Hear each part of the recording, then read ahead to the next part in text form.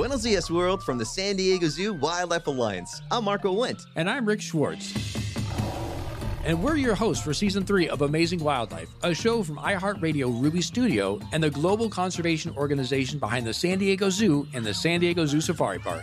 Listen as we dive into the efforts here in San Diego and spotlight the heroes working worldwide to care for the species you know and love. Listen to Amazing Wildlife on the iHeartRadio app, Apple Podcasts, or wherever you get your podcasts. Welcome back to the Real Life Pharmacology Podcast. Today I'm going to cover short-acting beta agonists.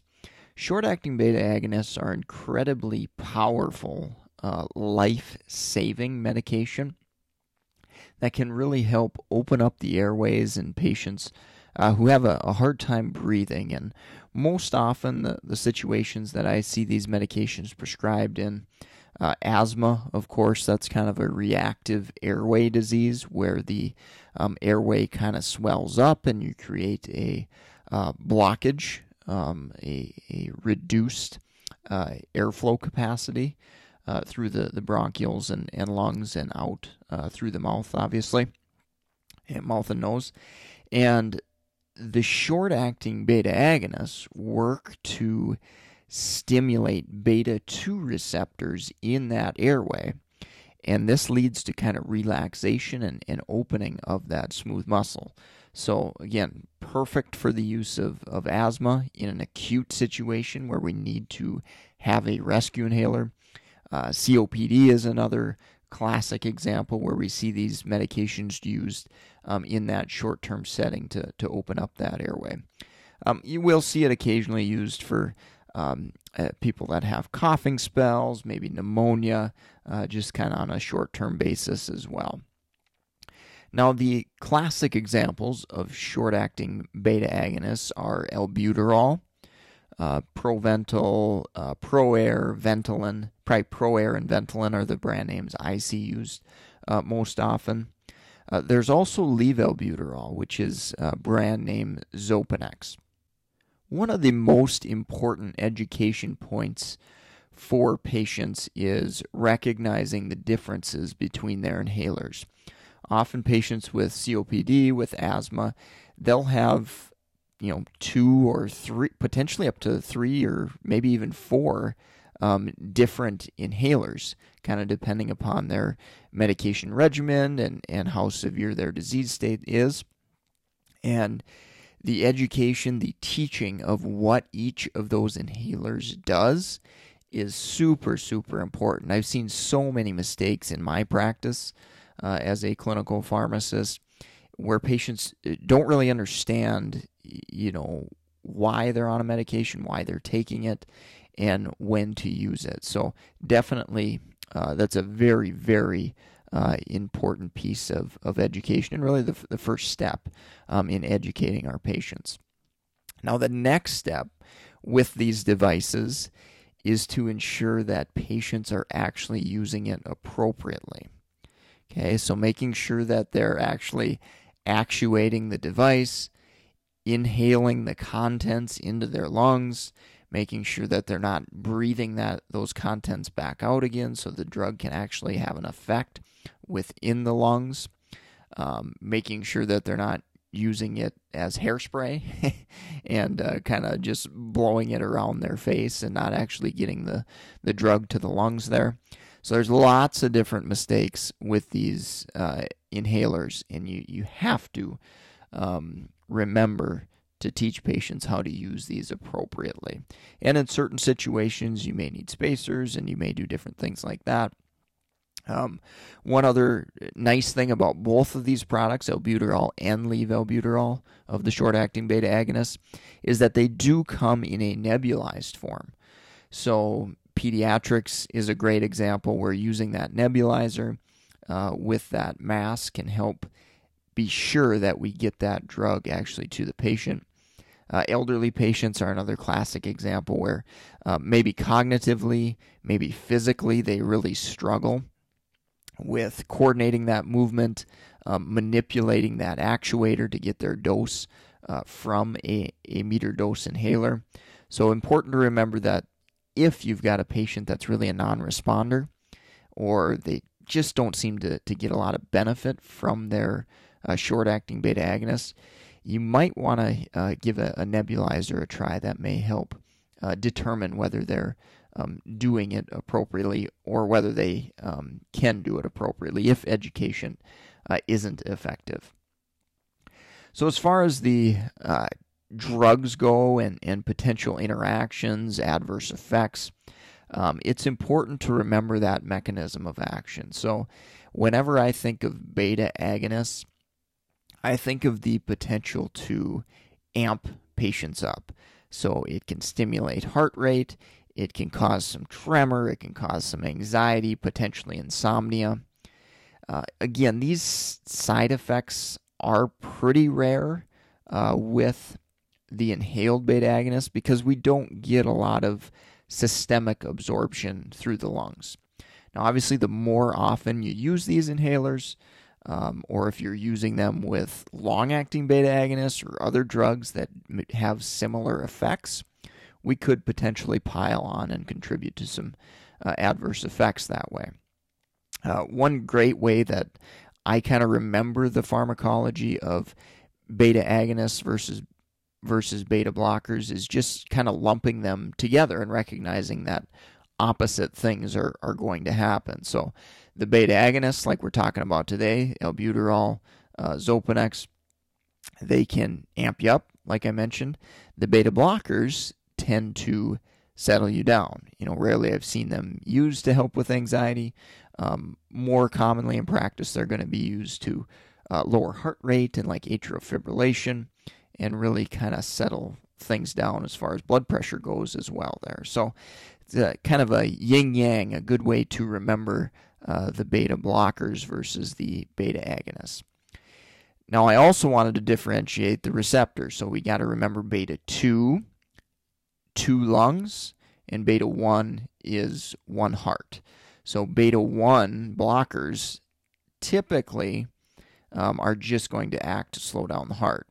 Beta 2 agonists, which we're talking about today, are going to relax that smooth muscle and help patients breathe better. So hopefully that gives you a little more background on the pharmacology and trying to remember these agents and their mechanisms and what they do. Let's take a quick break here from our sponsor, and when we get back, I want to chat a little bit about guidelines and just some general principles as far as recognizing patients that may be a little bit out of control as far as their respiratory disease goes. MedEd101.com has a growing list of resources for pharmacy students, pharmacists, and other healthcare professionals. If you're looking for NAPLEX, BCPS, BCACP, BCGP, all these different type of certification exams for pharmacists, go check out meded101.com/store to see everything they have there. Good source for solid information to really help you prepare and pass your certification exam. Let's talk a little bit about uncontrolled asthma and the rule of 2. So this is a very important principle to remember if you're assessing patients and really checking to see how in control their asthma is. So what is the rule of 2? So there's a few 2s to remember in assessing short-acting beta agonist use as well as an asthma disease state. So first, number 2, use of rescue inhaler more than 2 times per week. So if you've got a patient that's using their albuterol inhaler more than twice per week, we're probably going to want to do some further assessment and make sure their asthma is under decent control. The next 2 to remember is nighttime symptoms. So if patients have nighttime symptoms of asthma where it's waking them up with difficulty breathing and asthma exacerbation, and that's happening more than 2 times per month, that may be a good indicator that asthma is out of control. Another indicator relating back to short-acting beta agonists is using 2 or more albuterol canisters per year. Another good example there of a way to kind of assess how a patient is doing. And sometimes patients aren't real upfront about how often they use their albuterol. So a great way to maybe assess this is to identify where they get their prescription medications filled and actually see how many of these albuterol canisters or albuterol devices that they're actually getting filled. I do want to remind you that albuterol is often found in combination medications. So a good example here is Combivent Respimat, Duoneb. Both of these medications have albuterol in it, as well as ipratropium, a short-acting anticholinergic.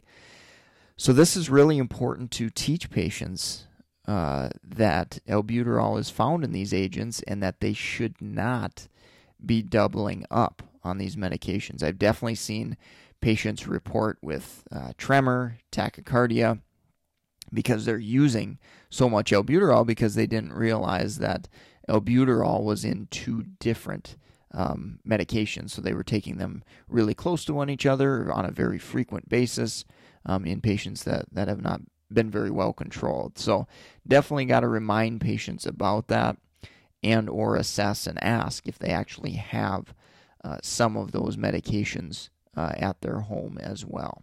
One other pearl on use of albuterol and the short-acting beta agonists is we generally administer these medications first. Now, if we think about their pharmacokinetics, they've got a quick onset. They can open up that airway very quickly. And in patients who are, let's say, taking a combination long-acting beta agonist and inhaled corticosteroid, so in that situation, we definitely would want to use that albuterol first to kind of open up that airway, and then give it a little bit of time, a few minutes, 5 to 10 minutes, maybe wait if possible. And then we'd want to do that controller type medication. Again, this is if they're being given at the same time.